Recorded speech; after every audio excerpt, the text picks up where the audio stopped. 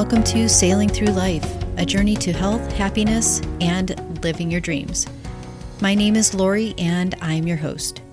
In this special episode of Sailing After Dark, we explore how cancer treatments and side effects, surgeries and scars affect body image, relationships, and intimacy.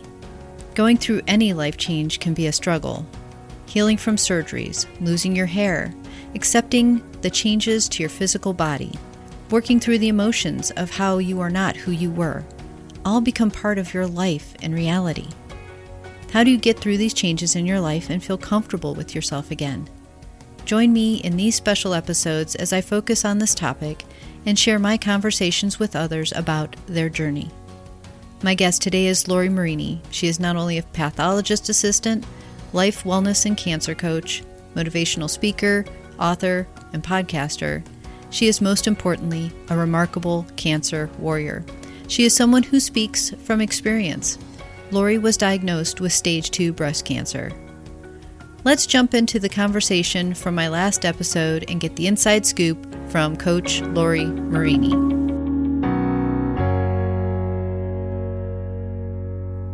I have an interesting question for you, and I don't know how you're going to answer this, but I figured that this would be something that there's probably plenty of people who want to know. When you were helping somebody through like cancer journey and coaching them, have you had the instance of somebody getting into how cancer affects intimacy in relationships? Yes, I've talked about it with clients and I've had my own personal experience about it. I haven't been very open because nobody's ever asked me the question.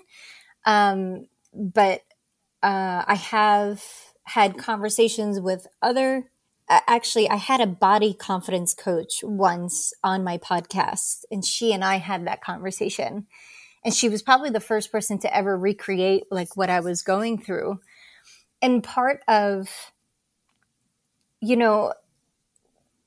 cancer itself is like trauma. And then you add the mutilation of your body and the fact that you don't feel so attractive anymore, and your hair, your hair loss, your skin feels, gritty and gross. And like, you're like, how can I even feel, one, beautiful, but two, how can I even feel attractive to myself? And if I don't feel attractive to myself, how is anybody going to be attracted to me? Right? Like, I kind of feel that that's right. Yep. what we go through. And it's one of those things of like, you really need to, it goes back to acceptance. Yes. It goes back to giving yourself grace. Like I struggled for a long time. I will be open about it. I struggled for a long time with how my body looked and what my new body looked like now. I hated looking at the scars every morning to the point that I always was covered. Like I was always covered. Yep. I wouldn't even look in the mirror at myself because I've had a really hard time. But I forced myself to do it. I forced myself to just keep looking. And as I healed, I gave myself like, look, they're getting better. Like I would give myself little pep talks. And I didn't really feel good about myself until I finally went and I got tattoos, because one of the big things for me with my surgery was that I was going to be losing my nipples. It sounds so stupid, but it was one of those things that was like meant something to me that I didn't think meant something to me, but really did. And I was talking to my plastics guy. I'm like, can we just maybe keep my nipples? Like, can I have, a nipple sparing procedure? Like, I know they do it. And he looked at me and he's like, Lori, you've worked in cancer for 20 years. You mean to tell me that you're going to go through all of this and leave your nipples behind when you know that they have breast tissue in them and you could get a reoccurrence? And when he said that to me, I just sat there and I was like, you're right. Yeah. And that's all I needed to hear. Right. Yeah. But it was really hard. So I found this amazing tattoo artist, and they're around.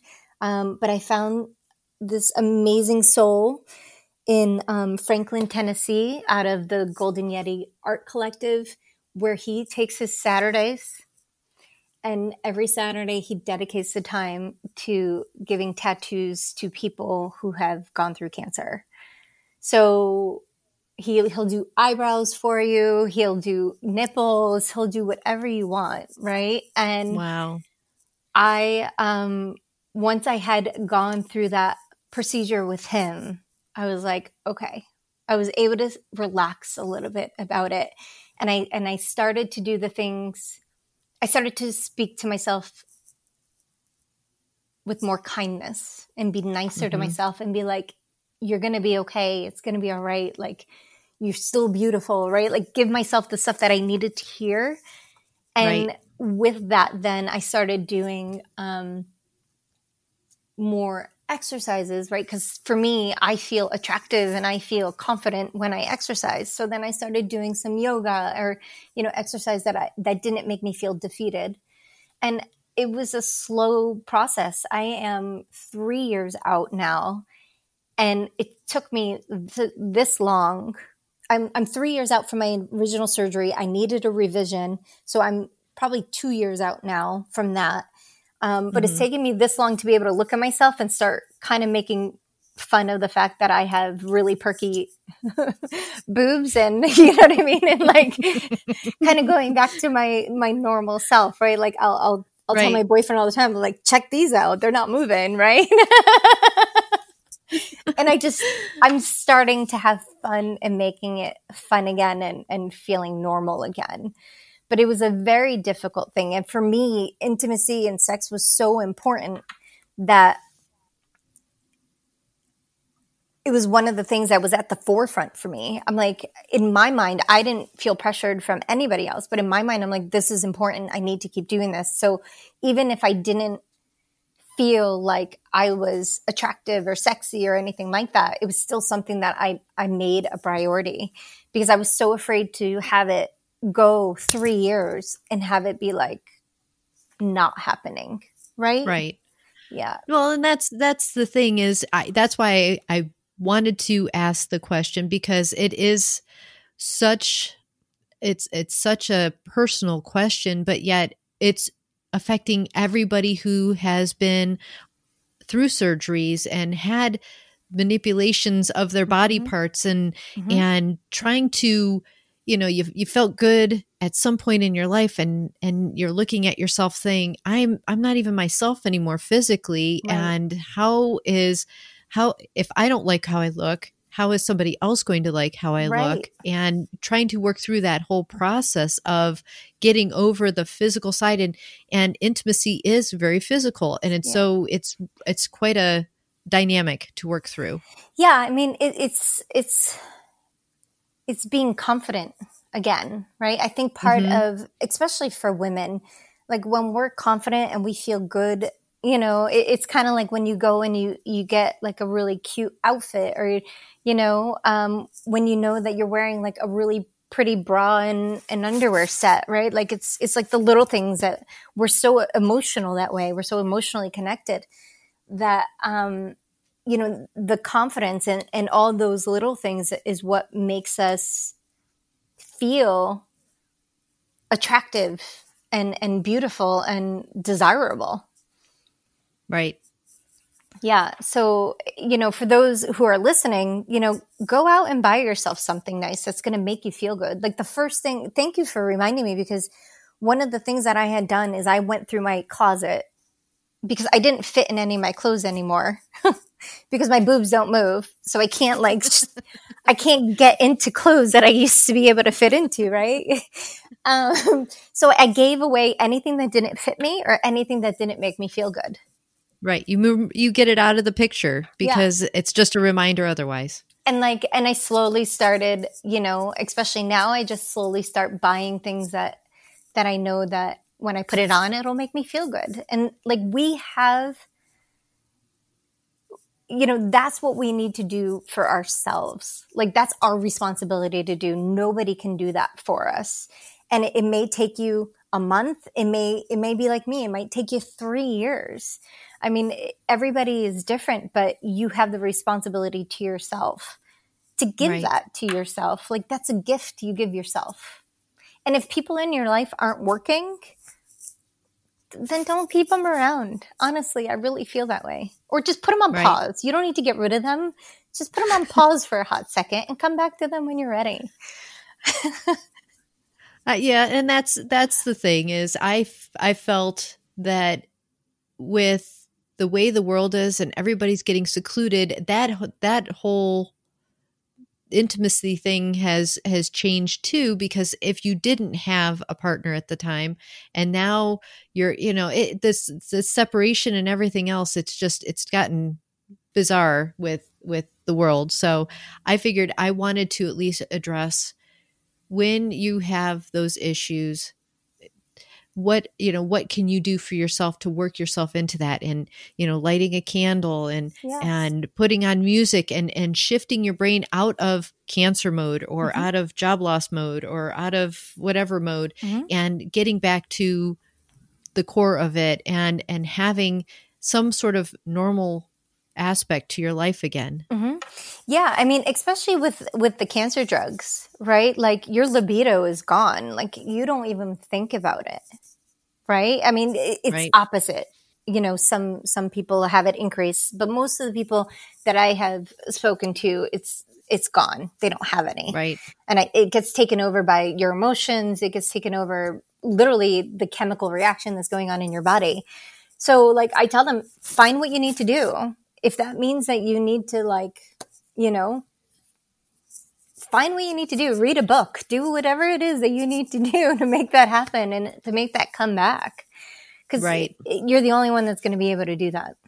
And I mean, I've even, when the conversation kept coming up over and over and over again, I even told somebody, I'm like, go drink a couple margaritas and just go make it happen. Like it's because it was one of those things of it had been so long that it was weird.